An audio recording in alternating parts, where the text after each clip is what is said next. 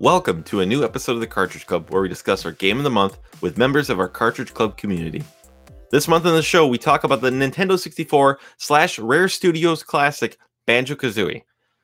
And who better to talk about the Nintendo 64 classic than me, yours truly, the Nintendo 64 superfan himself, it's Rocket Sauce.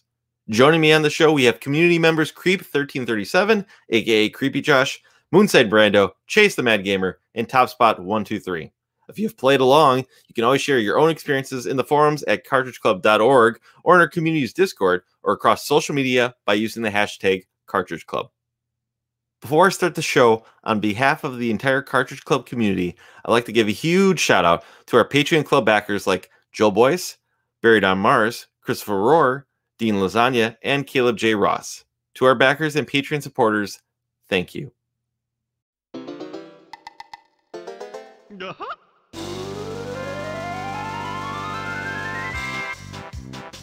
I grew up with this game, so it has a special place in my heart.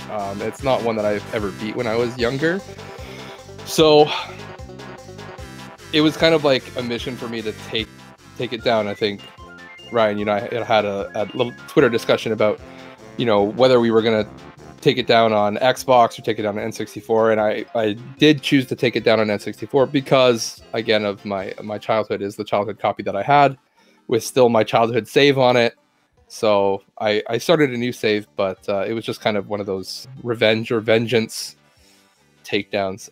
So I do really like the game.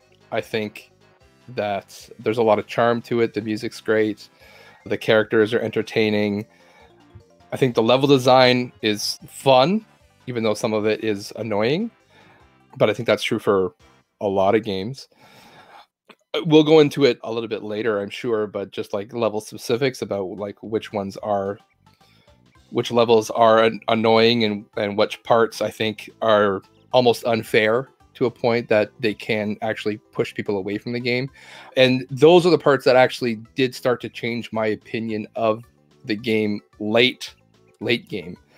It doesn't change I think I still enjoy the game overall, but I think that the difficulty spike near the end of the game really can leave a sour taste in your mouth, especially if it's, you know, especially if you're playing on the original N64. It's not what I want to say, like beginner friendly, like most of the rest of the game is. So I've played the game for the first time since I was like 3 on a legitimate N64. Totally legitimate, not an emulator.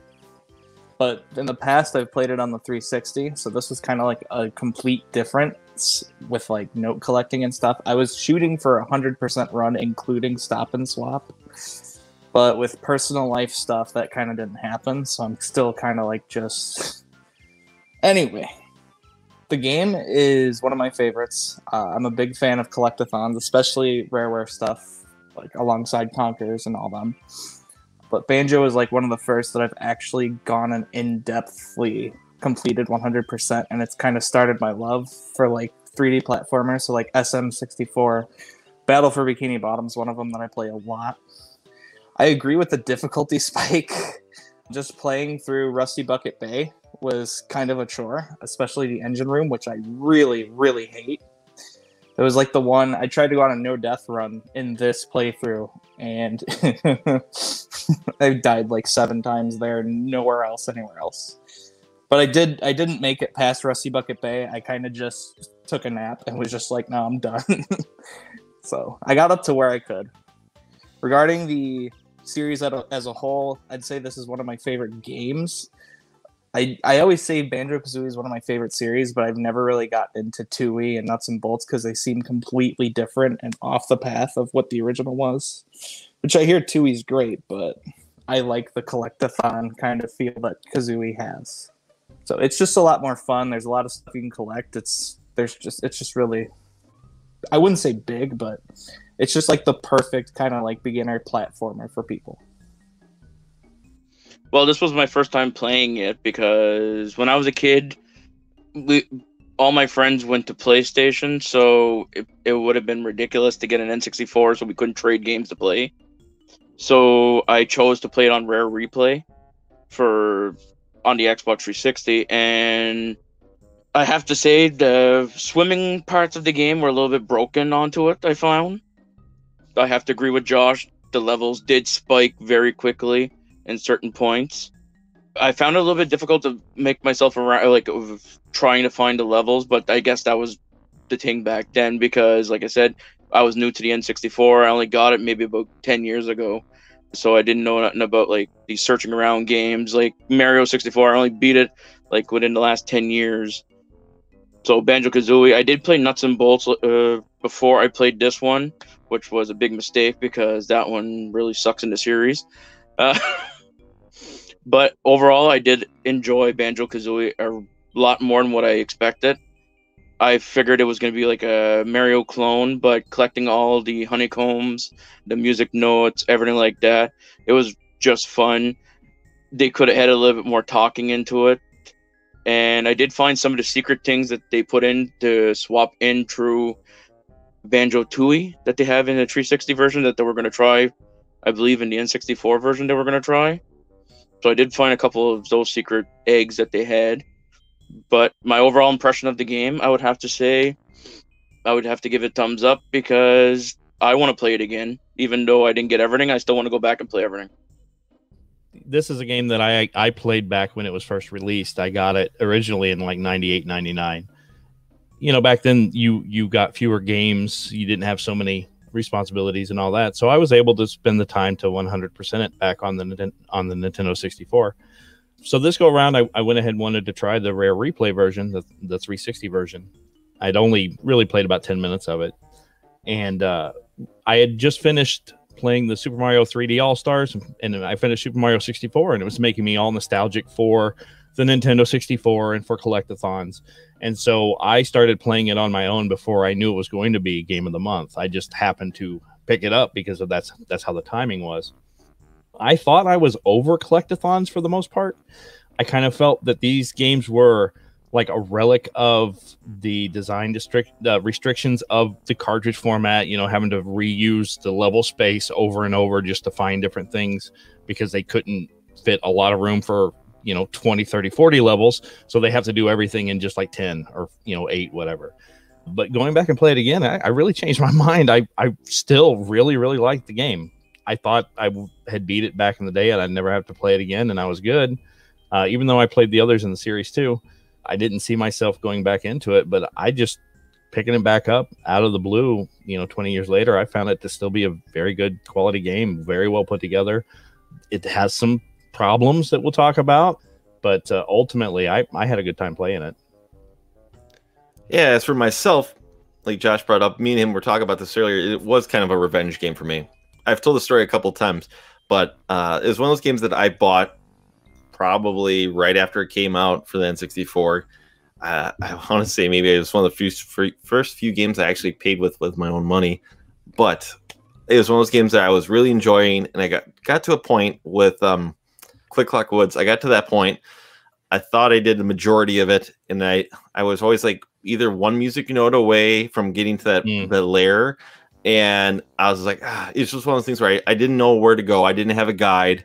And it's prior to, I didn't have the internet for the longest time either until I was probably way into high school. So there was no like game facts for me to go to and consult on where I can go and get something to help me advance to finish this game. So I let a friend borrow it because I was just stuck at one point. I'm like, I'll come back to this later. I let him borrow it, and I never got it back. He beat the game. He beat the game. He showed me like the playing, but he was still like working on it or something. I don't know. It's one of those things, and I just never saw the guy again. So it happens. I know I've borrowed controllers or something from somebody, and it's in my possession now because it's something happens, right?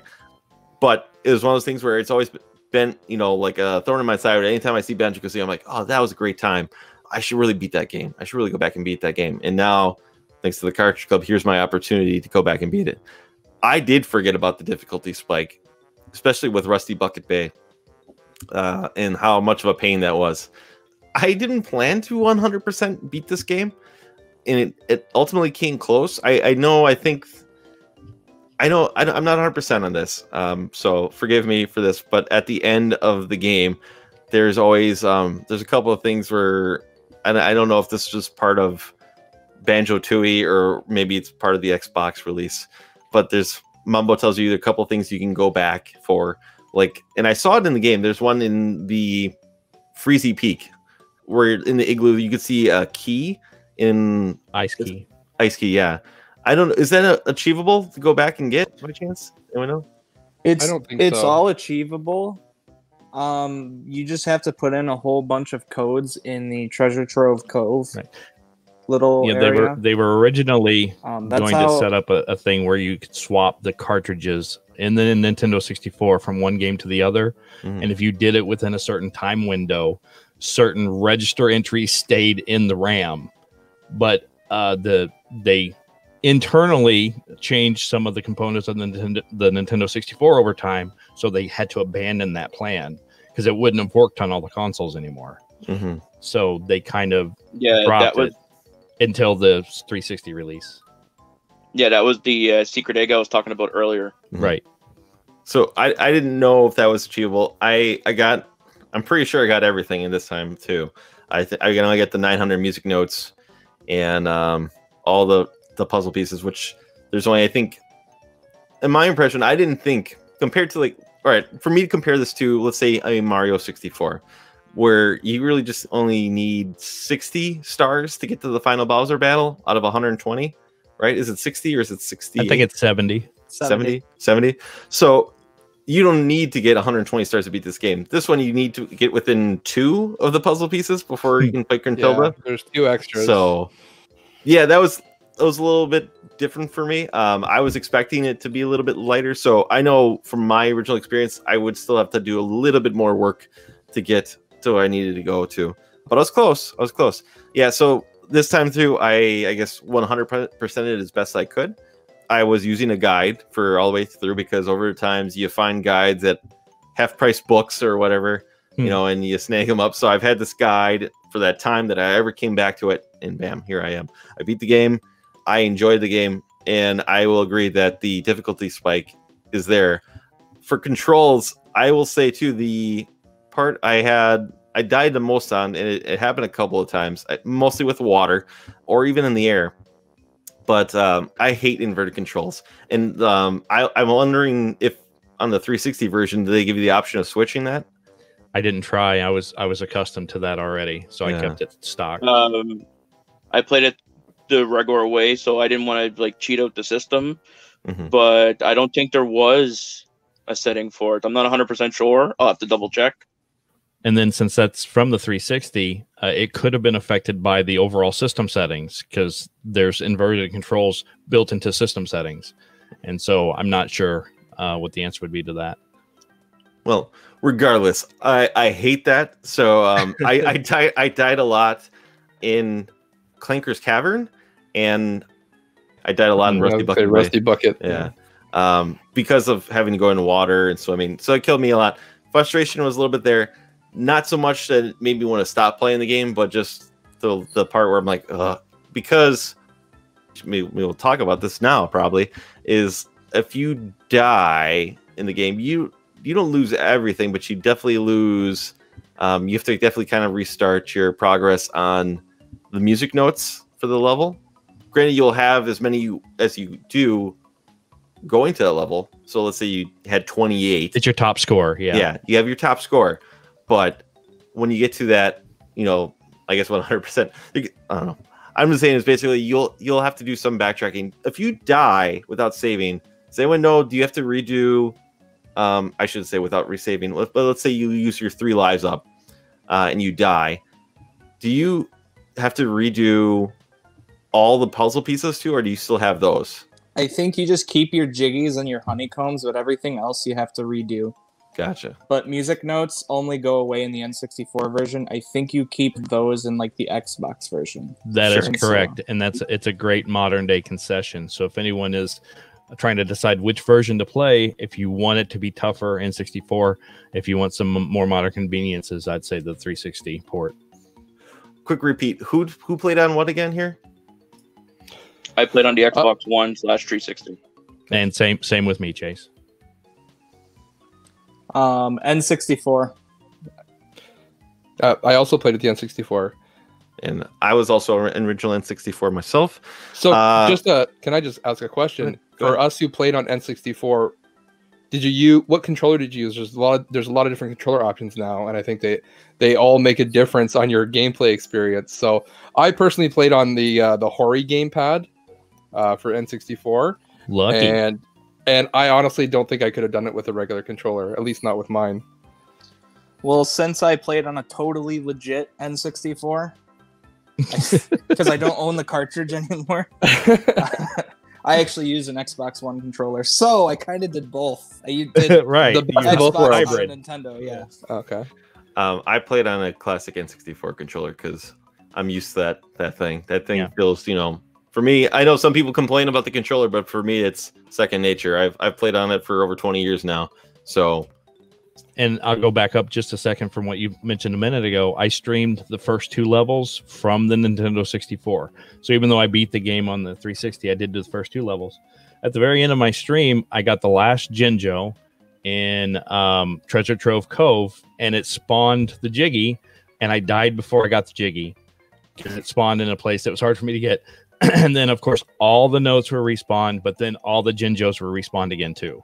So because I hadn't actually collected the Jiggy, all the Jinjos all across the level respawned. I would have had to have gone and collected them all again. that's unfortunate. Yeah, it was something. Yeah, N64 I was is I hard was mode. gonna play it on the N64, but all my controllers suck until I get them modded. So yeah, Well, it's like we said, basically, if you want hard mode N64, if you want, I was jokingly saying baby mode, play on the Xbox, but modern now. convenience really. No, it's I if was going to call it baby mode as well. Well, I had already beat it on N64, so I figured I'd earned the right to play the modern version. and that's really for me mostly. It goes back to the whole revenge tour. I had to beat it on the thing that I was so close to beating it on. So went back to that. Same. If it wasn't maybe an N64 game, like if it was a PlayStation game or something like that, I would play on the most modern, frequent, whatever ease of access one possible. But because of what it is, revenge and 64. And I just want to bring up real quick that reason back for that is because the Cartridge Club community had a poll, and 52.1% said they played on the original N64 hardware, while 47.9% played on the Xbox remastered version. So just bringing it right back here, but yeah. Just wanted to see what you thought about that part here. Mhm. So anyone ever play any of the other games in the series for the Banjo series? Brandon, I know you mentioned I briefly played that Nuts and Bolts. Nuts and Bolts. And I've played them all except Nuts and Bolts. Yeah. Even the Game Boy Advance games. Yeah, that one I 100%ed, and I haven't. I'm very far in Tui. I'm to the boss, but I haven't beat the boss yet or gotten close to 100%. So, Gotcha. I've watched speedruns on Tui, but I've never played it. I've watched people angrily review Nuts and Bolts. That's about the extent. I've never even I've saw gameplay of Grunty's Revenge, but that's it. I was just gonna say for Tui, I think I held off on playing it because I never finished Kazooie. I don't know 100% why, but I think that's the reason why I never really sat down and played Tui. And I never owned it until a couple of years ago. I found it for a couple of bucks at a yard sale. So I acquired it. Recently, so I never actually sat down and played Tui.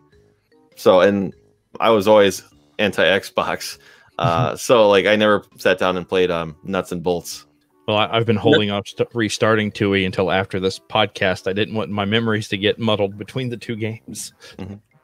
Nuts and Bolts is more for racing, time limit type things, blueprint finding, stuff like that, and building. So you have to be good at building things and stuff like that. If you don't have the right blueprints, it's harder to play. I've been aware of all the games. I have Tui and Nuts and Bolts. I haven't played either of them. Tui, again, similar to Ryan, I didn't want to play Tui until I had finished Kazooie. I have kind of weird that way where I want to play all the games in the series, even if it doesn't make sense to, or not necessary. Actually, Banjo-Tooie I got from our very own Dean, Round 2 Gaming, when I was first into YouTube, and he was pretty new into YouTube, and he had a contest, and I won his copy of Banjo-Tooie, so that's the copy I have in my collection, but I haven't played it yet. Sorry, Dean. Let me ask you guys, what do you think of that game over screen? Because you see it if you save and quit. It gets a little bit of that British humor, which I thought was pretty funny because it happens a couple of times. Even though it's a kid's game, you turn Gruntilda into like sexy Gruntilda, with the transformation of Tui. I said I'm surprised that they added like something like that in, especially for the N64. Mhm. Like for its time, adding in like if you died or a game over screen, it would add something in like that, which was something I never seen playing those games back then. Yeah, it usually just like goes to the start screen again, right? This one, Yep. This one just really tries to Makes you feel bad. Makes yeah, you feel bad for for quitting. quitting. That's Yeah. definitely a rareware thing, though, because there's a similar occurrence in DK64 where K. Rool just blows up DK Isle. So just stop quitting in a rare game. Yeah, you got to sit and play until you're done. Well, that's what it made me feel like. Like I had to sit down and start playing again because, oh, well, she turned into the beautiful witch. Oh, I can't let that happen. And then she goes like, oh. She does what, Ryan? Say that again? You'll cut have to out. listen back to the replay here. That's the best impression this entire show. Sexy Gruntilda, yeah. Sexy Gruntilda. Yeah. I wasn't planning on impersonating that one. So the story for the game, it's very brief compared to something like a Witcher 3, but it's basically Banjo and Kazooie are asleep, and your sister, I don't know, she wants to go somewhere, but she gets kidnapped by this witch because she finds out she's not the prettiest in all the land. I think her cauldron tells her, there's someone better than you, and it's Tui, so she goes to kidnap her. And from that point going forward, you're on your adventure. Nothing special with the story, but it's I guess it has a lot of charm with the British humor for the game. Did you guys like the story or like the comedy good for you? Because to me, I love the comedy of the game. It's I guess part of the charm for the game. What are you guys' thoughts on that? I think the comedy is what really holds the game together. I mean, the story is pretty bare bones to like pretty much non-existent. It's very much the here's your objective, go. Like it's got as much story as a Mario game, essentially, right? Mm-hmm, So, but it has, I would say, more humor in some aspects. Even when you're running around in levels or in the hub world, you have Gruntilda popping up, like throwing insults at you, saying that you're not good enough, and different ways to motivate you to keep playing. Discouraging you from quitting. So, yeah, as far as the story goes, non-existent, but the humor is definitely what holds the game together. I used to love Kazooie fighting with everybody that you met. If they said something wrong, Kazooie would like insult them right away and like give them like wanted the information right away, while Banjo was just like, okay. The chemistry between Bottles and Kazooie is phenomenal. I just love how Damn. Kazooie hates. I don't know, what was it, Bird Brain or something? Keeps calling Bottles names. Oh, it's glorious. It inspires my personality today. That's what's wrong with you. Yes. No, I think the humor is really good too. It's always tough to strike the balance between endearing and annoying, and I do think they fall on the endearing side in that game. I was gonna say, what's weird is I've only played the opening of Tui, and they kill Bottles right at the Immediately. beginning. Yeah, immediately, which is he's a ghost. Then for the part which Rare does that too. They killed Wrinkly Kong for Donkey Kong Country 3. They just love to kill their characters. Yeah. Well, to quote Kazooie in Banjo-Tooie, Bottles wasn't the favorite character anyway. So Yeah, but it was centered towards kids. You'd think they wouldn't have like did that, but then again, Yeah, I mean it's pretty graphic in too. He just like straight out of the gate just destroyed him. And his kids are there. Wow. His kids are there dealing with the fallout of their dad being gone. it's part of the comedy and a little bit of the British humor. I mean, I kind of included it in my beat screen too, because at the very end of you beat the game, when you're getting credits, they're all on an island, and there's a waitress come by, and she's got 2 watermelons right by her chest, and she's walking past you all. And Mumbo, of course, then starts like horning up a little bit there too. But he does that for Gruntilda too, sexy Gruntilda, when she comes around. But it's part of, I guess part of the British comedy, and I don't know. It works. It works for me. It works for the game. Cheeky and tongue in cheek. So yeah, for the teens playing the game as opposed to the children playing the game. So you gotta admit the stuff we liked as kids. There, you watch it as an adult now. You giggle at the things that you didn't get back then. sometimes, yes. yeah, I'll admit some of this probably went past my head as a kid too, playing it. So let's talk a little bit about the levels. I know we mentioned a couple of them that we hated, but is there any ones we generally liked? I like all of them except for Rusty Bucket Bay. I love all of them except for Rusty Bucket Bay. If it did not have the engine room, it would be. I would perfect level. No, I hate that thing. I would have to say Treasure Cove was my favorite. It's pretty good. Yeah. I'm very much in line with Brando. I think I loved all the levels. I have a special part in my special place in my heart for Mumbo's Mountain, just because I think that's the one I played the most. Like, I've restarted this game countless times and I played this one over and over and over. I know where everything is in that level and I can just kind of run through it. It's kind of like my comfort food level. So Mumbo's Mountain is a very good, basically like a first level. It's not the very first area of the game, but it's a very good first level. Mm-hmm. It sets the stage really well. I like Spiral Mountain. They reuse it in basically every game, so that's kind of neat to see how they change it up for each game. It's not really a big area of the game, but it's, sets the stage well and gets you started. But I also like Treasure Trove Cove and Mumbo's Mountain. When I was playing it, I was of two minds of being nostalgic for having played it over 20 years ago and surprised at what I could remember.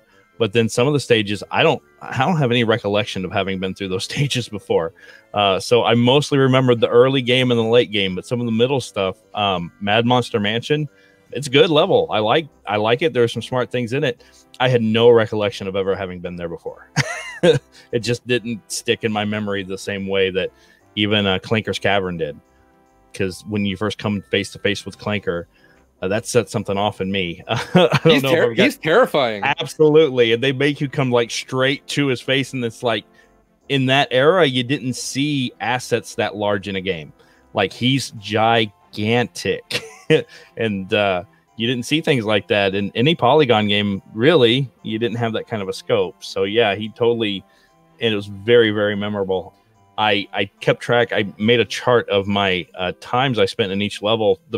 In my first playthrough, I only spent an hour in Clanker's Cavern. Only an hour. And I still remember it, 22 years later. And I remembered him as soon as I went down to face him. It's like, oh my God, this is where that thing is. He killed me the first time I went into there. I only had one bubble left. And when he started talking, oh that no. Yeah, a little bit of the Sonic underwater effect with that level. I drowned a few times in that level because having to go to the bottom to number one, let him go by going through loosen the chain, and then there is Jiggy, I believe, down there, or Jinjo. There's a Jinjo down there. Jinjo. Yeah, so it's definitely me going there and then just not getting the air bubble from the fish, missing it multiple times because of the inverted controls and the camera too. The camera's kind of in a tight place down there, and it's not that easy to. Yeah, the camera wouldn't work with me at all. I will say I've replayed some of this game on the Rare Replay collection because my son came down one day and saw me playing it. He's 3 years old, so he sees all the bright colors and the bear and the bird and characters. So he wants. So I've been replaying it on Rare Replay just with him, just to also have a bit of a comparison. And the same thing with Clanker's Cavern. It's very hard in the N64 version to see the bubbles down at the bottom in order to gauge like if you're too far in front of it or too far behind it. At least for me, I had that depth perception problem on the N64. But once I was on the Rare Replay version, I found that like it wasn't hard at all. You could definitely tell like where you needed to be with it. You could tell, but it was harder to go because of the inverted controls. Yeah, I didn't really have an issue with the inverted controls because anytime I like fly planes or something, that's inverted for me anyway. Obviously not with Not with regular controls, but again, once you're flying or swimming and stuff, I do switch to invert because I'm a strange person. But that's again one of the things that makes the two differences, the two games different. I found what made the Xbox version a little bit easier is you could even see a lot further. You could see where stuff was. On 64 one, you could look across the map and you would barely see an asset over there. On the Xbox version, I could stand at one end of the level and I could see the music notes on the other side of the level, so I knew they were there. So it definitely cuts down a lot of the looking around. And I don't want to sell the Xbox version as just like you said, being baby mode, but it's a little more like, you know, if you're busy and it makes you waste less time. Like all the tedious things about the original, maybe they wouldn't have done it that way. Maybe they needed to get the game out, and now they've fixed them for the new version. I breezed through the Xbox 360 version in like 15 hours, and it was twice as long to get 100% on the Nintendo 64. And it wasn't just that it was easier, but you just had to redo things a lot less. Deaths weren't as punishing because you didn't have to restart from scratch to do some of the things. So I find it to be like, I don't want to say better because the original is a classic for a reason, but it's just more respectful of your time and doesn't make you redo tedious things for no reason, just to waste more time, basically. So it's like more condensed that way. Yeah, sure. I think I spent like 7 minutes longer than I should have in Mad Monster Mansion in the church, because like in the N64 version, when you're on top of the little pews in the church, you can only see like a cross and then like where you're at right there to where there's the egg, the music note, and the egg. So if you're looking across on the other pew, it's just not there. You can't see it. Right. So I'm sitting there like, where are the other notes? Like, I'm missing 2 notes. Where are they? Go all the way back in there, like near the end. I'm like, oh crap, they're on the other side. I just didn't collect them. So yeah, the distance is kind of what's really like the limitations with the N64 is kind of makes the N64 version more poopier. I would say closer to obsolete. Hard mode. It could have been planned, and they cut it short because of processing problems. Certainly, we don't know. Yeah, and just the last point I'll make about the Xbox 360 version, like I said, I came to it because of the Mario 64 port, which everybody, including myself, was excited to play it again. It had been years since I played it, and I wanted the HD version and stuff.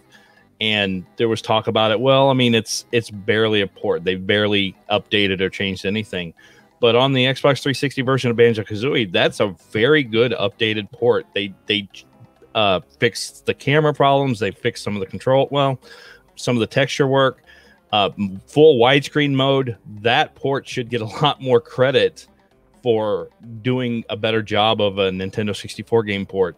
That even Mario, they didn't do anything with Mario 64. So I was really, and I just didn't realize that game came out years ago, and but just I hadn't made an effort to play it until I wanted to play it because of that.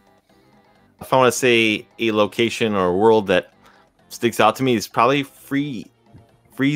Is it Freezy Peak? Freezy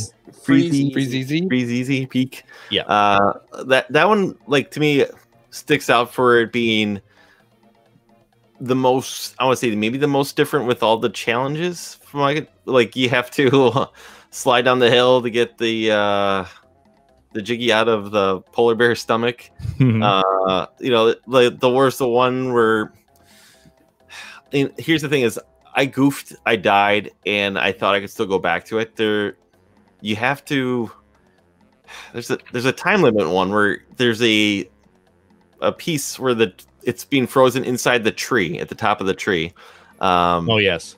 Yeah, and I know I died. All of a sudden, here I am, like trying to like peck at it with Kazooie's jump peck attack. And I'm like, why isn't it breaking? And I completely forgot that you had to go through all that all again to break the ice that's surrounding it. But that one sticks out the most to me for that reason alone. There's like the present gathering. There's the race where you have to do it twice.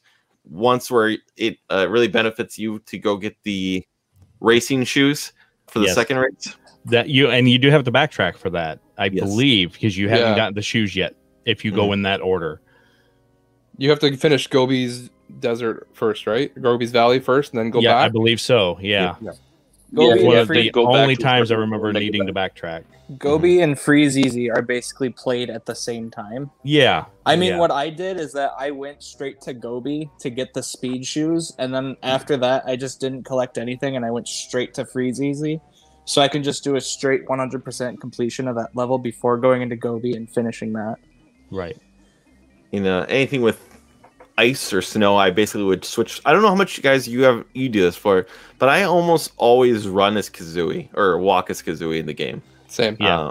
Almost because number one, she's faster, and two, like there's no traction issues with her. Like for the snow levels, you're not slipping around. She's got her feet down, as opposed to Banjo will slip a little bit. Or so I don't know. I almost the entire time when I restart a game and I'm in that hub world of Gruntilda's lair, I'm always instantly flipping to Kazooie and running around and jumping throughout the whole gameplay for me. Unless it's like a nervous, like tight level, like bridge area, like in the engine swamp room. level, the bubble swamp, swamp. Yeah, because there's like a couple parts where it's narrow and it's got like a zigzag pattern. Where I'm like, I'm not Kazooieing this part up here. I'm gonna take my time with Banjo. But yeah, so it's just what's called I don't know. That one sticks out to me a lot for this game. Speaking of levels, they all have their own kind of unique track. Is there a level or a track that sticks out to you that you like? Because the music to me is fantastic in this game. Grant Kirkhope knocks it out of the park, and thanks to him for liking a bunch of the Cartridge Club tweets this Right. month. So thanks, Grant. Shout out to you here. Does anyone have any tracks that stick out to them for this game? Well, I'll jump in on that. You mentioned Freeze Easy Peak. All the music's good, but the music in that level was like very majestic. I really, really liked the music in Freeze Easy Peak. And then for one I didn't care for is Rusty Bucket Bay. Yeah, Rusty Bucket Bay seemed a little bit more like too carnival, Cartoony. Yeah, In a bad way, not in a good way. not in a good way. Yeah, I agree. I'll second top spot there. I think Freeze Easy Peak is up there with my favorites, and I'm going to go back to my favorite, Mumbo's Mountain there. I think it's just a classic. Again, probably just because I heard it a bunch as a kid. Yeah. The one thing I do want to mention about the music is that it is dynamic. It's not the music doesn't stay the same throughout the entire level. There are little subsections within levels, so as you move through them, the music just like slides into like different instruments and stuff. It's still the same music, but different tones, different reverbs, different instruments, all that kind of stuff, and it sounds really good. So The dynamic kind of aspect is kind of why I would lean more towards Gruntilda's Layers theme as like my favorite track, because True. it transitions to like the different settings and levels that my personal favorite was Freeze Easy Peak if I were to say a standalone track, for the same reasons that it sounds more majestic and adventure like. Also, I just really like snowy, like icy themed levels. I hate playing them, but I like the theme of them. But yeah, Gruntilda's Lair, because it keeps like when you're playing the game, it's not the same song over and over again. It's the same melody, but it's like with different settings throughout the game. Good point. I would have to say Freezy Peak would be my favorite. And every now and then I would hear a song and I would automatically think Teddy Bear Picnic for some strange reason. I think it's where you see the witch picture. I think that's where you hear the music and I would automatically start singing like the Teddy Bear Picnic song going in. For myself, I'll say boring Spiral Mountain. It's one of the most memorable tracks for me when you fire up the game. It's comfort food. It's a fantastic song. One thing I'll mention about the way the music's used in this game too that stood out to me, at least on this playthrough, is how it changes. And I know other games probably do this one, but it really stood out to me how the music changes differently, like in water. True. How you can hear. Clanker's Cavern does it, like even at different levels. Like as soon as you go under the water a little bit, it changes, and you go way down to the deepest, it changes again. And it's really subdued. Yeah. And I thought that was just really neat, especially for a game of its time, over probably 20 years old at this point, to do that, something like that. And like I said, I imagine other games probably have done it, but to me, it really like stood out to me when I'm playing it. I'm like, wow, this is. It happens in Spiral Mountain when you jump in the water to get. I think there's a Jiggy that's in the water or something like that, because they definitely do like a little bit of a training course in that level. So there's stuff like that, and I noticed that also in Clinker's Cavern as well when I was in the water, going deeper than the water for that part for having to do the parts that you have to do in there. So I just thought the music was perfectly executed throughout the whole game, and little effects like that really stood out to me. So what are you guys' overall thoughts on the gameplay for this game? Well, going back to when it first came out, it just seemed like a bigger and in some ways better version of Mario 64. That's how I had categorized it in my head. I mean, it's built off a lot of the same mechanics, collectathon mechanics. You know, Mario 64 has the red coins, but Banjo-Kazooie has the Genjos. A lot of it's very, very similar. But in the years since I'd first played it, my critical vocabulary has increased just because of YouTube essays and stuff. And it's actually quite a different game. Mario is a lot more about like athleticism and control of your characters. But Banjo-Kazooie gives you just decent control for the most part all the time. So they've got to find other ways to challenge you with how many hits certain enemies might take and how they attack at you. And you're able to get in all kinds of areas in Banjo-Kazooie without a lot of problem that when I just got done playing Super Mario 64, even this year, like a lot of that was tedious to get to because of the control problems. And I think a level that really shines out in Banjo-Kazooie would be Freezeezy Peak. There's a giant snowman level in Super Mario 64, and your goal is to maneuver your way to the top. That's one of the places where the stars are. But Banjo-Kazooie says, no, you can just fly. You can fly anywhere you want. We're not going to restrict you. We're just going to let you do what you need to do and explore the level and find everything you're looking for. One thing that just kind of stood out to me here, too, is the transformations for this game. Because it makes me think, and maybe other games have done this most recently, probably for me, is for 3D platformers, I should say, is probably Mario Odyssey. The transformation, you throw, the hat and Mario becomes a dinosaur or, a frog or something like that. But Banjo kind of did this years ago. I don't remember Mario quite doing this for his games. Does anyone have any other examples maybe of other games doing something like this besides maybe Tui? I know Tui has a lot more. Or I was reminded of Odyssey much more than Super Mario 64 while I played. You're given these little sandbox levels and just told to explore and figure out where to go and what to do. And each discrete corner has different things to do to earn your collectibles. It's a lot more like Mario Odyssey than it is like Super Mario 64, really. Not to mention the fact that you don't get booted out of the stage whenever you collect something. Sure. You just get to streamline and keep going forward.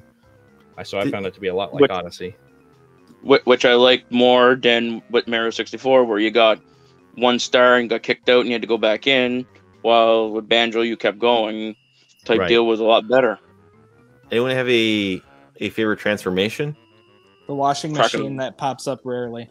It's in Tui, but it pops up rarely in Kazooie.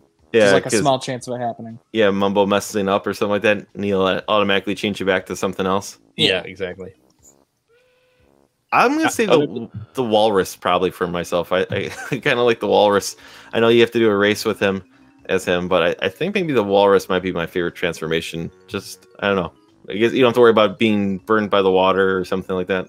I mean, they're all kind of good though. They all have their benefits. I like the little crocodile guy, except for the mini game you've got to play while you're him. That part kind of sucks, but just running around as him is pretty fun. He's pretty quick and yeah. Well, the mini game I found it was easier on the 360 to play it. It still wasn't good. There's those speedy shoes that you can use to help the second race through. But even then, it's like rubber band AI, so it's still a little bit harder. It's ridiculous. He's a cheater. I hate him. Yeah, that's one of the least favorite parts of the game. Humble brag, I beat him without the speedy shoes. So did I. Yeah, because I'm a pro. So gamer. Did I. Pro gamer. I never went back for the second time. I didn't think it was worth it. I forgot. That's a piece though, a puzzle piece for that, right? No, the second time is just like he's gonna give you life, like 3 1-ups. 3 1-ups versus but 1. If you lose, he's gonna chomp you for like your entire life, for like an entire life, sure. whatever it's called. I got all the jiggies and I didn't have to do that part. So my favorite one is the ant. I know I keep defaulting to Mumbo's Mountain here, but I think it's a termite. Okay, termite. What? Okay.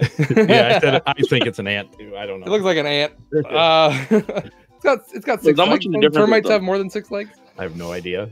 Either way, I just think he looks really cute when he's running around as a termite. He's got a little backpack. All the little other termites / ants are saying, "Where'd you get that backpack? Give me that backpack!" Or those are cute shorts. I want those shorts. Give me those shorts. I think he jumps around and makes little like wee wee wee sounds, and Counts it's to the cool. music.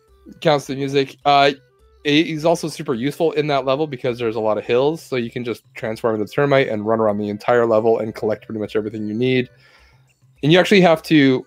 The one thing that is different about this game is sometimes you have to actually leave the game as your transformed figure in order to get the jiggies that are outside of the level that you pop when you hit the Gruntilda button inside the level. Mm-hmm.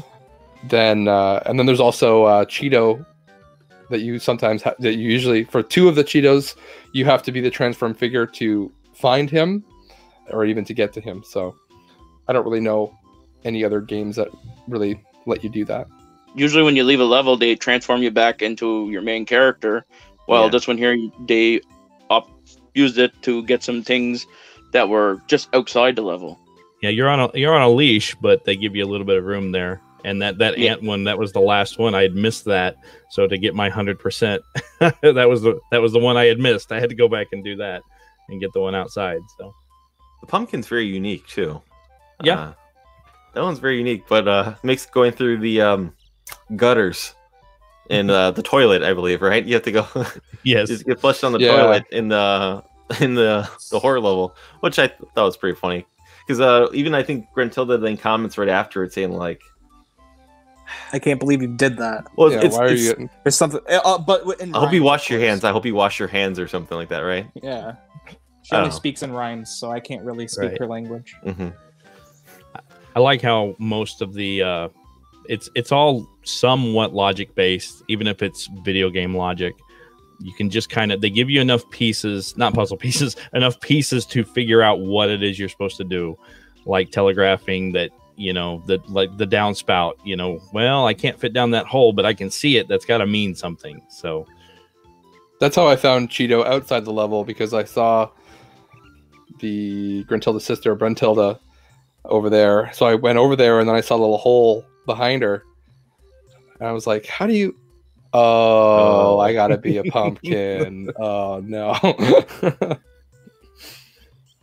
the only solutions I didn't like is they made up so many reasons for the eggs to work that don't really make logical sense, but they gave you the power and they needed you to use them. Like, You I don't mean know eggs don't clean teeth? What are you talking they about? don't do that. They don't grow flowers. They don't plug holes in buckets. There's lots of things eggs don't do. But that was, they're using their limited tool set. Yeah, I mean that was definitely unique with having to drain the water. You have to fill a bucket with egg, and it makes a little fart noise when you. Because there's two different ways to shoot eggs. You could shoot her out her front, or she could shoot it out her back. And the back way is, because you have to do it a couple of times, like growing the flowers. And that one, I don't want to say it's challenging, but definitely is a lot easier to shoot the eggs going forward than it is farting them out and having them bounce into a bucket. Bounce so. in, yeah. Yeah. So the characters for the game, the main two you play as you're both here with Banjo and Kazooie, but there's a couple other ones here too. There's Mumbo Jumbo, who's a witch doctor. There's Tui, who's Banjo's sister and the person we're trying to rescue. There's Gruntilda, who is Gruntilda's sister, and at first you maybe like do what I did and completely forgot until I consulted my strategy guide, and I started bringing it up then to others who are playing it in the Discord as well. She's the one who starts giving you trivia knowledge for Gruntilda. And at first, you probably don't think, hey, this is useful at all. But then when I started playing the strategy guide, or looking at the strategy guide, and I saw that there's a marked field for filling in all the answers. And I was like, what's this for? And then looked into it. There's a boss battle, pre-boss battle with Gruntilda. It's a quiz show where there's questions that are pertaining to things you've seen in the game. There's like physical challenges. There's a Banjo Kazooie card, or Joker card. That's what it is. It's a Joker card that if you get correctly, you'll get a skip. You get 2 skip cards if you complete it correctly, and it could be any of these things. It can be any of those ones I previously listed, or it could be a Gruntilda question. And the answers for the Gruntilda questions are random per game. It's never the same questions per game. So there's several answers for the questions, and it's randomly generated for the game. It's never the same. And the only way to truly get the answers is to go talk to Bruntilda. And she's scattered all over the game. She gives you 3 answers per time. So it's encouraged that you write it down or take a picture, modern day taking a picture. And there's a couple of sudden death cards that I think would infuriate somebody, that you get wrong, you're going to die, and you have to do the whole board over again. So yeah, I saw that there's only one real way to cheat it. Like, there's a couple ways. I looked this up. There's somebody who made a random generator where you can put in like the first word for the question. It will pop up the answer for the question here, but not cheating and doing it legit here.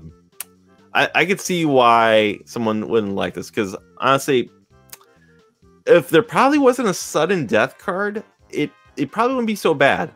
It's the challenge, and Rare is known for their games not being the easiest. I mean, you look back at the Donkey Kong Country games on the Super Nintendo, there's some challenge to them, and Rare definitely, I think, wanted to get your money's worth. But what did you think of the board game or the quiz game here? Well, I must have gotten incredibly lucky on my playthrough because I breezed right through it.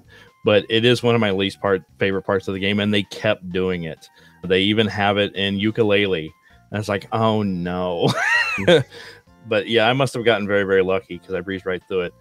Rare, they have a thing where they just don't want you to have any other game in your life while you're playing one of their games. Like, you have to be devoted to it. So much so that even if you try to quit, they're going to tell you did everything wrong and in the game.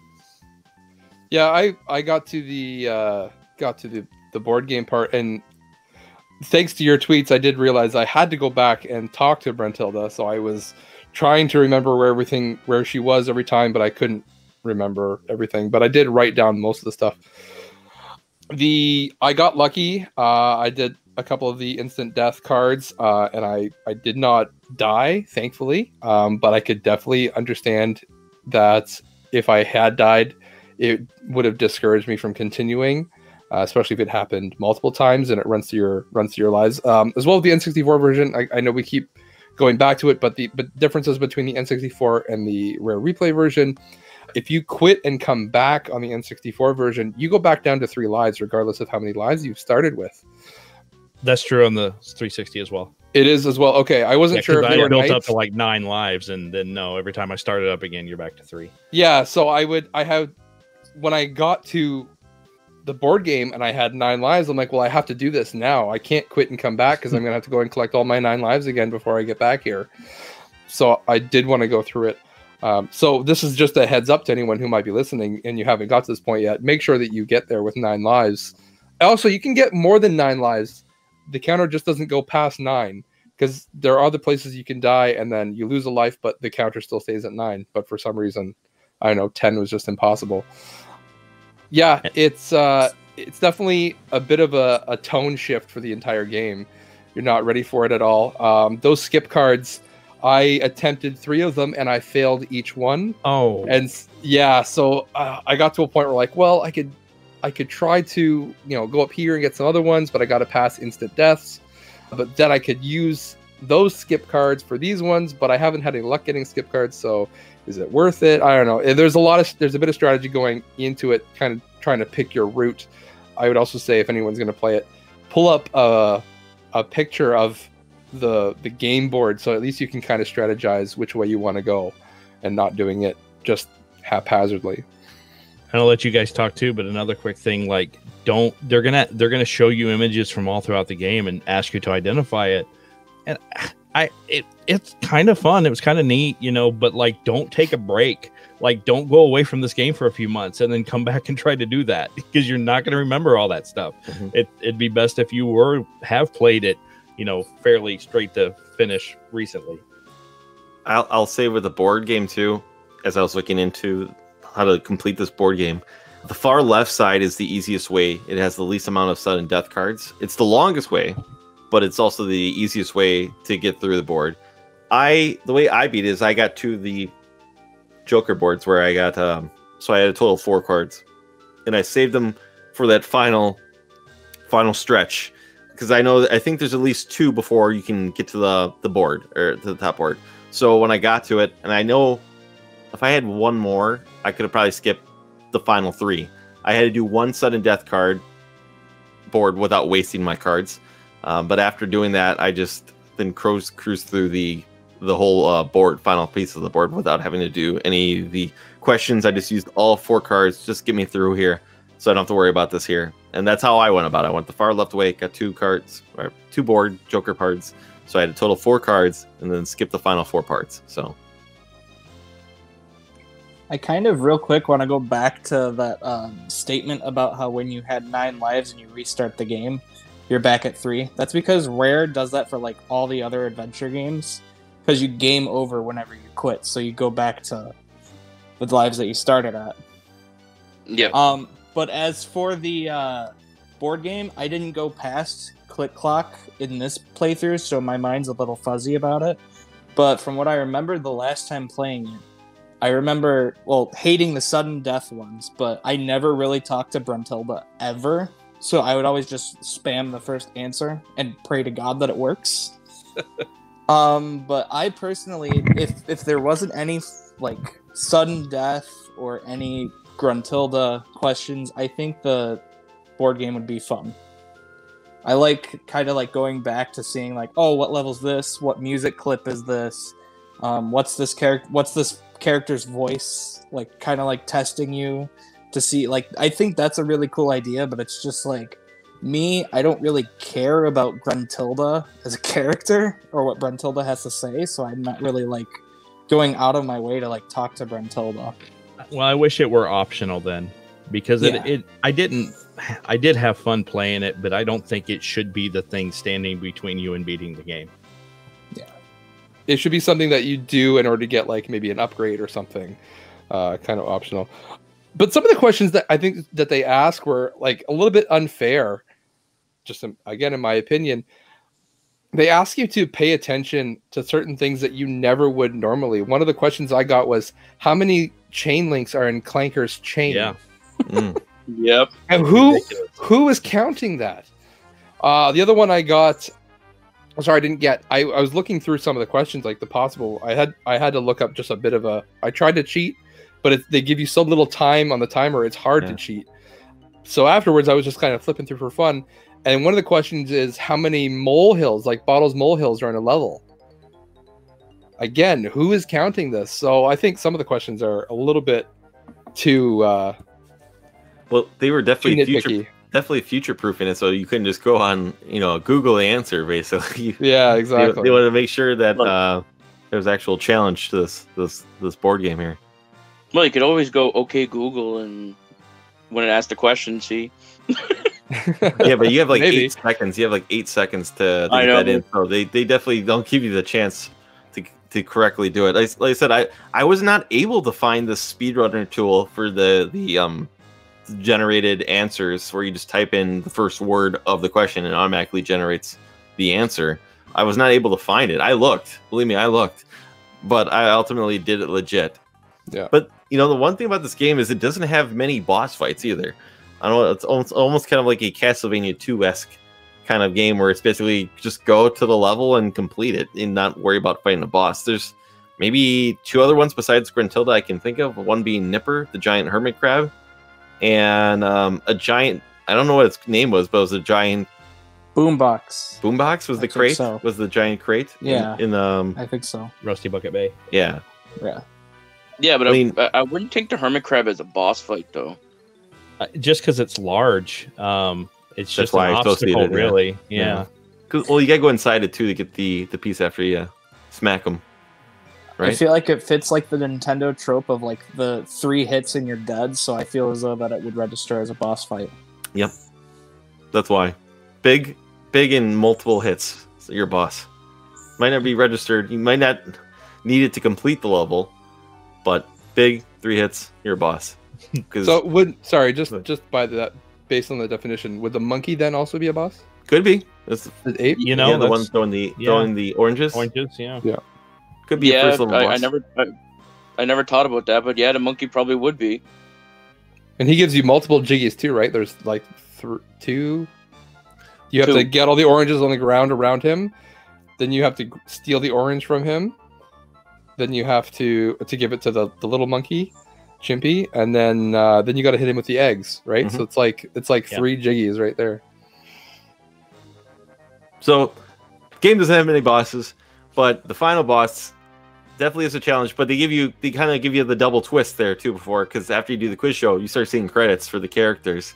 Ultimately, had me start texting some people who I know beat the game. I'm like, did you just quit after the quiz show here? Because I'm seeing credits right here, and everyone assured me, nope, there's there's another final fight coming here, and you got to do it. And that one's definitely challenging. There's definitely multiple waves to Gruntilda. There's at least, is it 5 waves? 5 waves. Yeah. So the reward for 100%ing it, or pretty damn close to beating the game, is at least with the music notes, there is one, I believe, that gives you, no, it's the puzzle pieces. I'm sorry, it's the puzzle pieces where you get an extra layer of health. It turns your honeycombs from yellow to red. So it makes the boss fight a little bit easier. Not much. Yeah, not much. And to me, like, maybe so much that I didn't die so much from getting hit so much in that final battle. I died because I fell off the front a ton. Most likely the 3rd wave, which I believe is the one you have to shoot eggs at her. She's lobbing stuff to you, and the I guess the key to it is you want to get behind whatever the middle pillar and wait for it to get done shooting, and you want to get up, jump, and shoot eggs at her. But after every time you do it, it gets a little bit faster and faster. So I died a lot because one hit, for some reason, you don't jump backwards when you get hit that thing. It pulls you forward. Yeah. And I fell off so many times doing that. I know I died a few times in the 4th wave, which is flying, and you have to smack her in the air because of that. But I died way more at that egg attack. Anyone else? Well, it's the classic difficult. You got all those waves, and no matter how many waves you make it through, when you die, you start from scratch, and it just protracts the battle. So yeah, it took several attempts. It took me a few times too, and the credit thing reminded me of like Donkey Kong, where you beat the boss, That's true. and as the credits start rolling, He wakes back up. he gets back up, and you have to hit him again, which is another rare thing. Yeah, I forgot about that. There's a lot of rare similarities between like this one and Donkey Kong. Same with like the minimalist HUD design, right? Like you don't see your health on screen, you don't see anything on screen unless you like directly interact with it. So like you don't see your music notes until you pick one up, then you can see the number, everything goes away. Similar to Donkey Kong. The Gruntilda fight at the end, I think, is pretty much that will either make you love or hate the game. It did take me a little bit out of it, mostly because it took me like 3 hours to beat her. Same thing with as you, Ryan. I would jump up to the top of the ledge of the castle edge there and shoot eggs. I'd get hit, and even though I was facing her, you think the classic term knock back, and you'd think it would throw you back towards the castle or away from where you're facing, but no, it just pulls you right off, and I think that's a little bit unfair because it goes against pretty much everything that the game has done up to that point. Shooting eggs. I think also this is where a lot of the controls start to fall apart a little bit. It asks for a lot of precision. Again, Ryan, like kudos to you for doing that with a regular N64 controller because Pro gamer. Sure. Get good. Trying to shoot eggs pretty much like pinpoint accuracy to get up to where you need to be.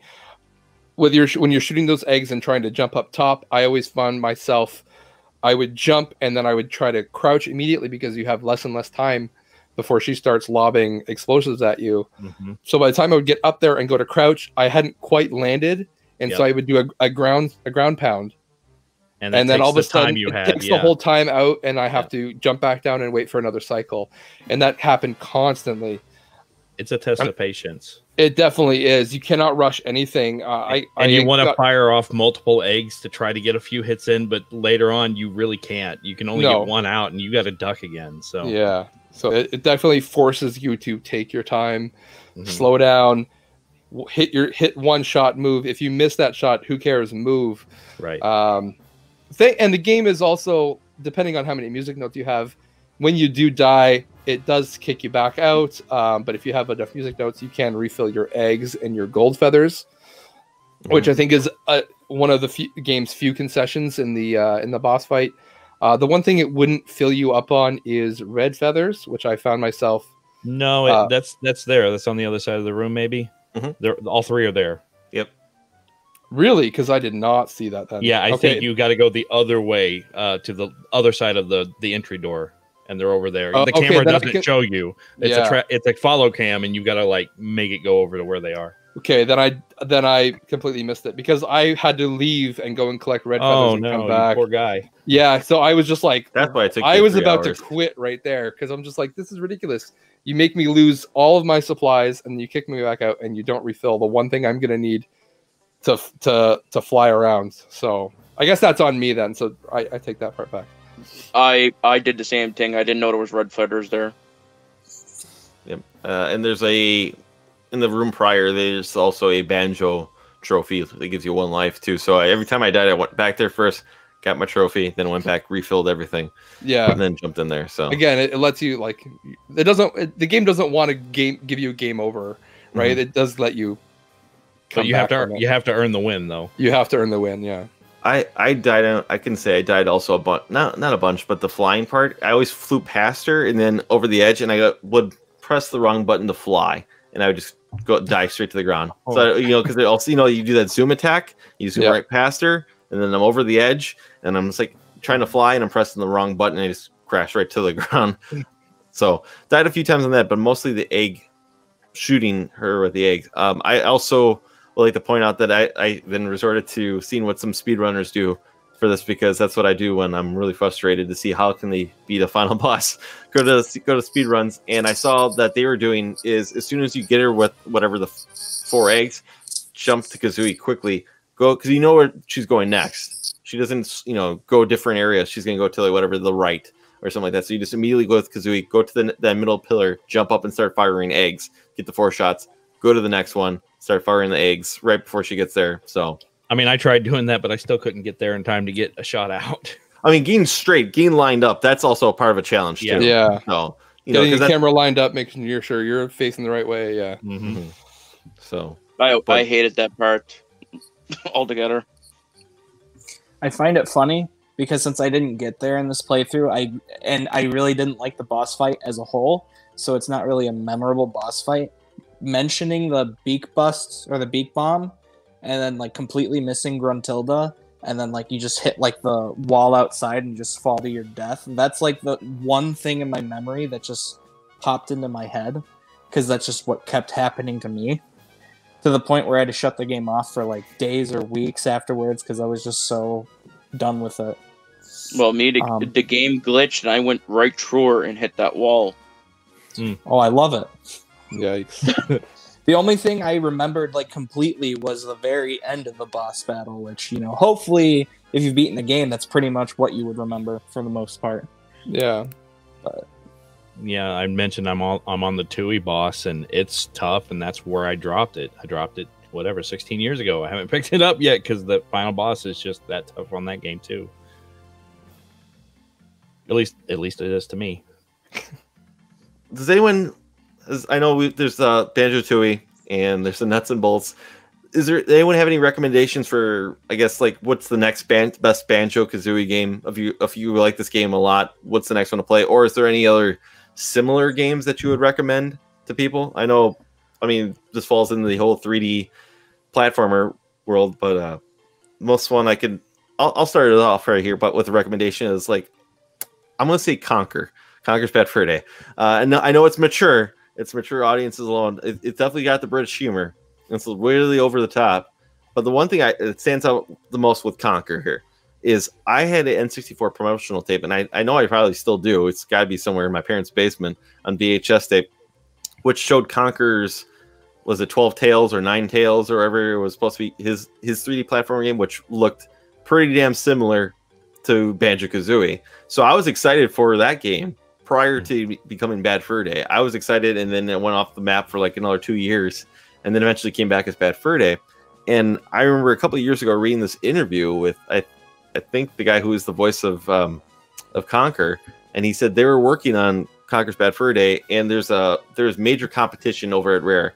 So there was people working on Banjo-Kazooie, there's people working on DK64, there was their crew working on Conker, because they were supposed to make a franchise out of all the characters from the Diddy Kong Racing series, and that's where Banjo made his debut. It's where Conker's at. Tip Top, who is in what's called Diddy Kong Racing, is also in this game. He's orchestra leader of these turtles, but they're all supposed to have this like little mini universe, or their Rare universe, where these characters in it. And back to Conker, I should say, it's like they said, well, we would just be copying Banjo-Kazooie here, and we'll be copying DK64. We're not doing anything different. Our game's going to fall in the shadows, and no one's going to think anything of this game. No one's going to buy it. So they went back and changed it up. And I think by how late in the release of the N64, they knew they could get away with basically doing anything, because then at that point, Nintendo was focusing solely on the GameCube and did not care anymore. So that's why Bad Fur Day came out and is the game that it is.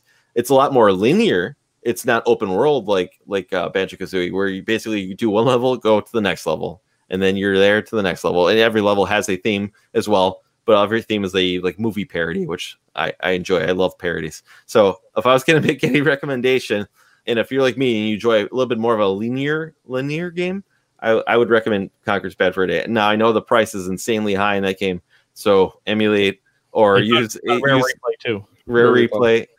I can't recommend the original Xbox release of Conker. I can't. I own it. It's edited. They blur out more swear words, which is funny because Nintendo's version is no. Well, you would think Nintendo's version would be more, censored than an Xbox version. But not to throw shades. I had it. I bought it originally because I think they were talking about having a Conker sequel on the Xbox, and it just disappeared. And me wanting to throw my support, saying yes, make another Conker game. I bought it right away. I was just disappointed with it. I know it looks better, but to me, I don't like the looks of that Xbox game. I prefer the reimagination of it on Rare Replay, where he's got more of a polygon look as opposed to the added fur on his face. So if anyone's recommendation for me, it's Conker's Bad Fur Day. Play it any way you can. I really recommend that game as well. So the version that's on Rare Replay, is that the edited version, or is that the? It's the Nintendo 64 version, actually. Oh, it is. Okay, so it's not. It is, edited. yeah. Okay, good. Live and Reloaded is the edited version. Edited version. Right. Okay. I'd say the go-to would probably be Super Mario 64. I feel as though that's like a more difficult kind of like 3D platform for people who want more of a challenge. An even babier game to try out would be Battle for Bikini Bottom, which is a SpongeBob game, but I speedrun that game and I do Super Mario 64, and those are like two of my favorite platformers. So in like a 3D platformer spectrum, I'd recommend both of those games. In a modern setting, I would not recommend Yooka-Laylee as a successor, but I feel as though A Hat in Time would be much, much better. That's one of my personal favorite modern like platformers, in my opinion. And I think everyone needs to go try it if they're a fan of like Banjo-Kazooie and even like games like Super Mario Sunshine and anything that falls in that field. I feel as though that should get more kind of attention than it gets. I'd like to. I mean, one of the defaults, the one that I played the most when I was younger. So sorry, Chase. The one I played the most when I was younger was DK64, okay, but I think that one is a bit of that one's like collectathon times 10. Like there's so much backtracking in that one. So that one's not for the faint of heart. The one that I do want to recommend, though, we're gonna kind of break out of the Nintendo rut here, is the Jak and Daxter games. I've only played the first one, but it's the same kind of dynamic of it's what you wanted from Banjo-Kazooie. There's voice acting. It's the comedy duo of Jak and Daxter. Daxter is just like a smartass the whole time, insulting people. It's very similar to Kazooie. It's collectathon. It's running around. Everything's got kind of very not. I don't want to say very themed levels, but they're very distinct levels. And like one's a lava level, one's a water level, one's a beach level, very, you know, kind of similar vein of things. So if you like Banjo-Kazooie and you want voice acting and humor as well, I would say Jak and Daxter 1 for sure. I haven't played 2 and 3, but definitely the first one. 2 and 3 is pretty good too. I was gonna say the Spyro series, me. Mm-hmm. Yeah, those are good too. Because it was one of my, like, I grew up with those, and then when they did the remastered versions, I found they did a beautiful job with it, and I still constantly play them. So, and for me, I'm gonna just recommend, like, if you haven't tried Banjo-Kazooie and you have the ability to, I think it's definitely a good one to try. I did not find it to be as outdated as I feared it would be. It kind of holds up okay even today. Like I said, a lot like Super Mario Odyssey. The problem that I have with the collectathon genre is after this, they've really started to bloat. You had they wanted to give you more, but they made the level so massive, and you had to spend so much time in the same game. Tooie is like twice as big in a lot of ways. Every level has 200 notes in Tooie. I mean, they doubled everything. And then DK64, and it almost killed me on the genre.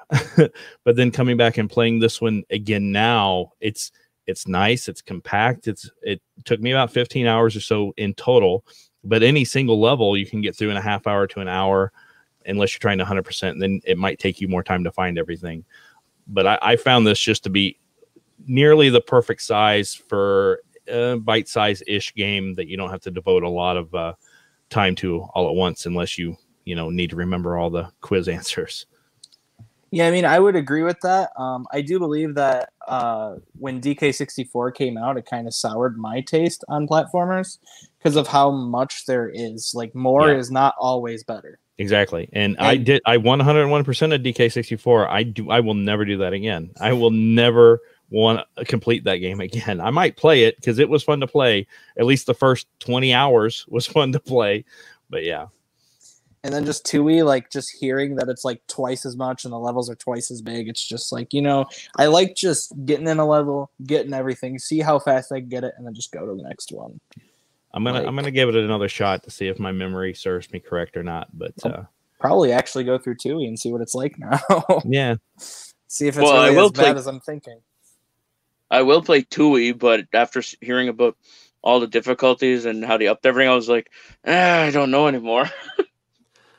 Do you guys think this could be, like, do you think Xbox could actually do something with this franchise? Like, to me, I know that Master Chief is their main mascot, and Banjo doesn't, I guess, need to be their main mascot, but so I always hope they could do like a Mario Odyssey, make it more accessible, don't make it as challenging as this game. And so I guess I'm looking for a Mario Odyssey-esque Banjo-Kazooie game, a modern one, because I think it would work. I see how he looks on and don't make him look like nuts and bolts, make him look like how he does in Smash Brothers right now, because I think like that model design works perfectly for it. So I would love to see like a true Banjo 3E, not nuts and bolts, a true Banjo 3E on like next gen consoles from Xbox. But I feel as though that genre is kind of like too niche for people, like, or at least in Microsoft's eyes. So they're going to be focusing more on like the shooters, I wouldn't say cinematic games, that's more PlayStation stuff, but like I feel as though they kind of like think that people are just moved on from that and they want shooters and RPGs and MMOs and all that stuff. Yeah. And we did get the first ukulele, and it's a lot of the same staff. And I got a portion of the way through that game before I kind of gave up on it. Now that I kind of have the taste for collectathons, I might give it another go.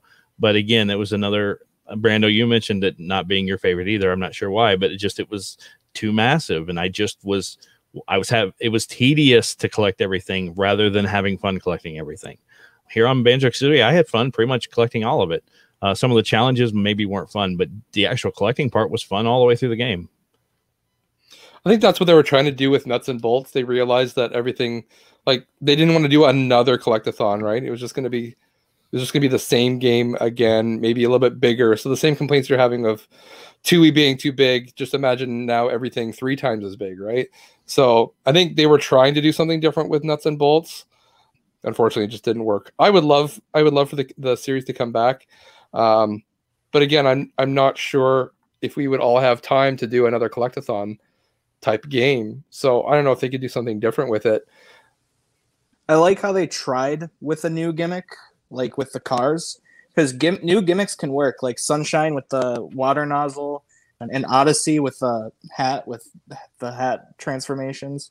But it's just like with Nuts and Bolts. It felt like it'd be good as a separate standalone game, but really, like, it's just weird. Honestly, Yeah. It doesn't feel like a Banjo game at all.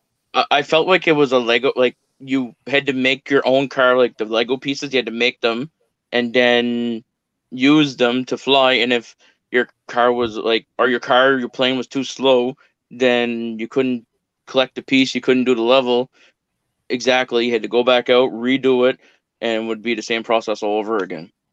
Yeah.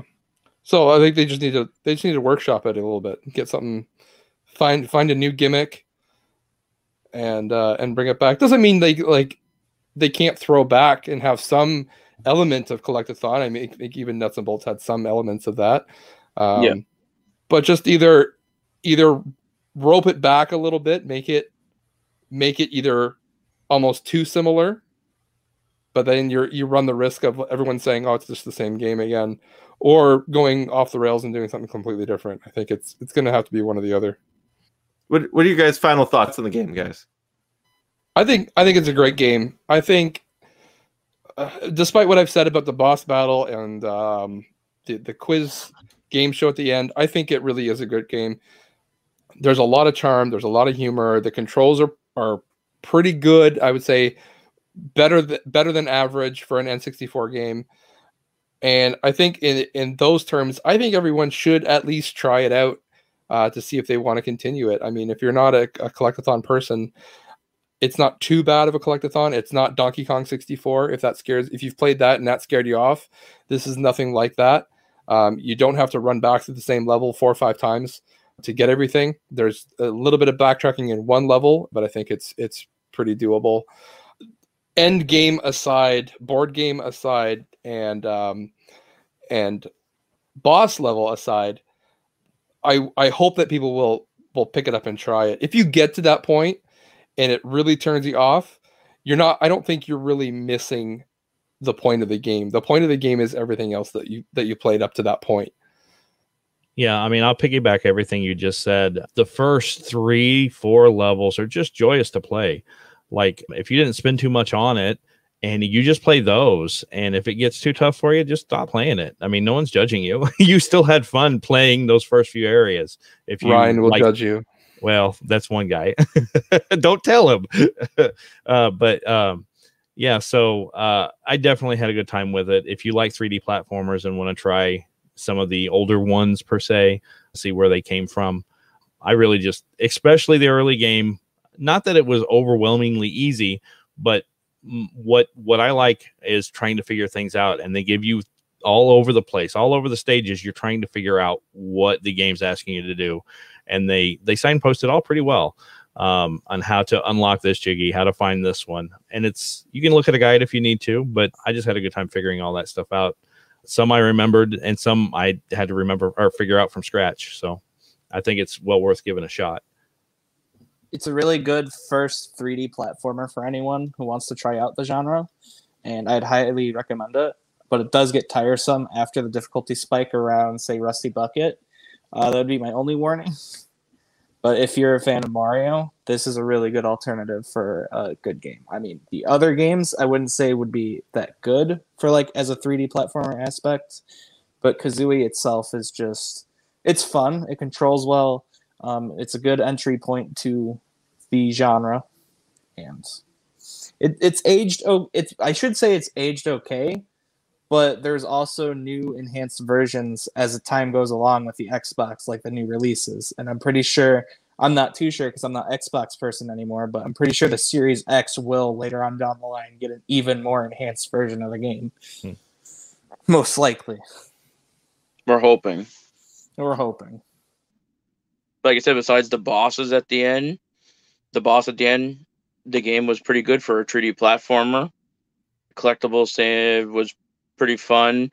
Besides a couple of levels where it got really, really difficult. Besides that, it was something great for its time. I mean, there's a reason that it's remembered so well. If this That's was right. just a flash in the pan, I don't want to throw like Glover or Rocket or anything under the bus, but it wouldn't be remembered as fondly if there wasn't something to it. And there really is something to it. Don't talk badly about Glover. I'm so sorry.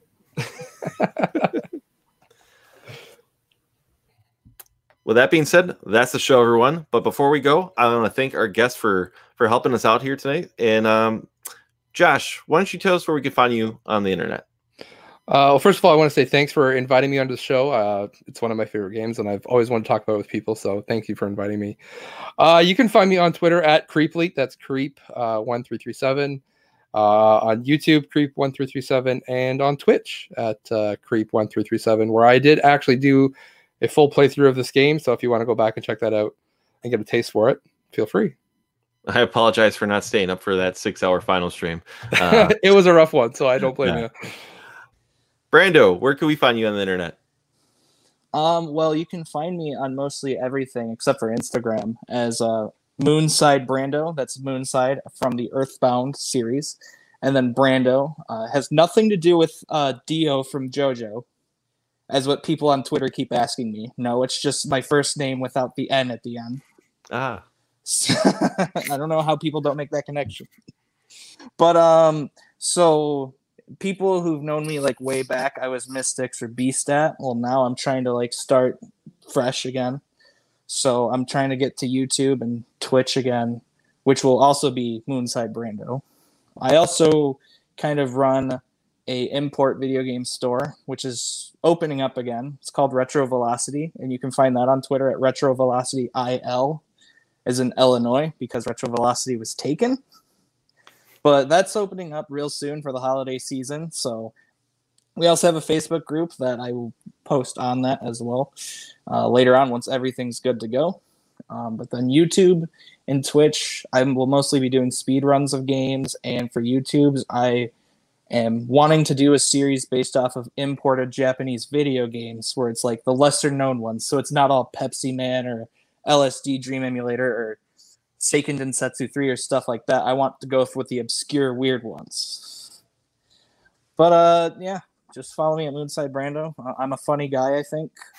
That's my argument. Sure. Thanks for being here. Thanks No for being problem. here. No problem. Chase, where can we find you on the internet? I want to thank you for letting me come on here. My first podcast on top of that. You can find me on Twitter at Chase Mad Gamer. YouTube, same name, Chase the Mad Gamer. And on Twitch, it's a little bit different. It's Chase and Jess the Mad Gamers. I usually stream and play video games with my girlfriend, and we usually just communicate about everything, talk about everything. Little bit more vulgar language sometimes than usual, depending on the game and how hard it is.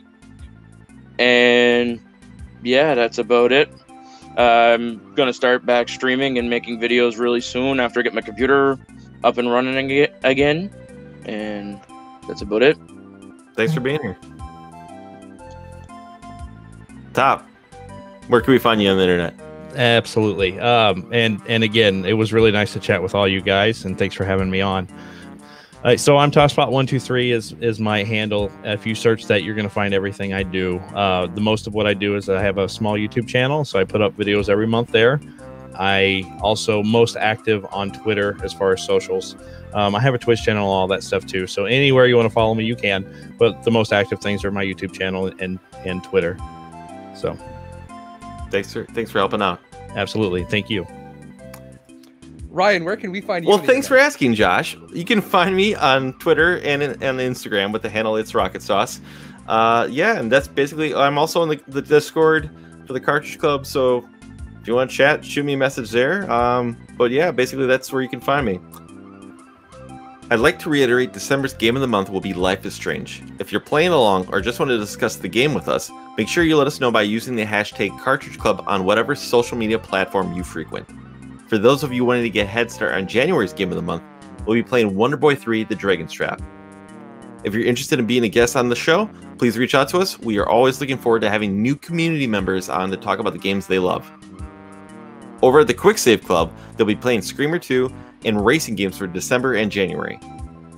To those of you interested in supporting the club beyond a review on the podcast after your choice, I'd like to mention that the club is entirely funded by pledges made from members of our community. We are extremely grateful to the supporters, and if you're interested in becoming one of them, please look at how you can do so at patreon.com/Cartridge Club. With that being said, that's the show, everyone. We look forward to hearing from you next month. CC Unite.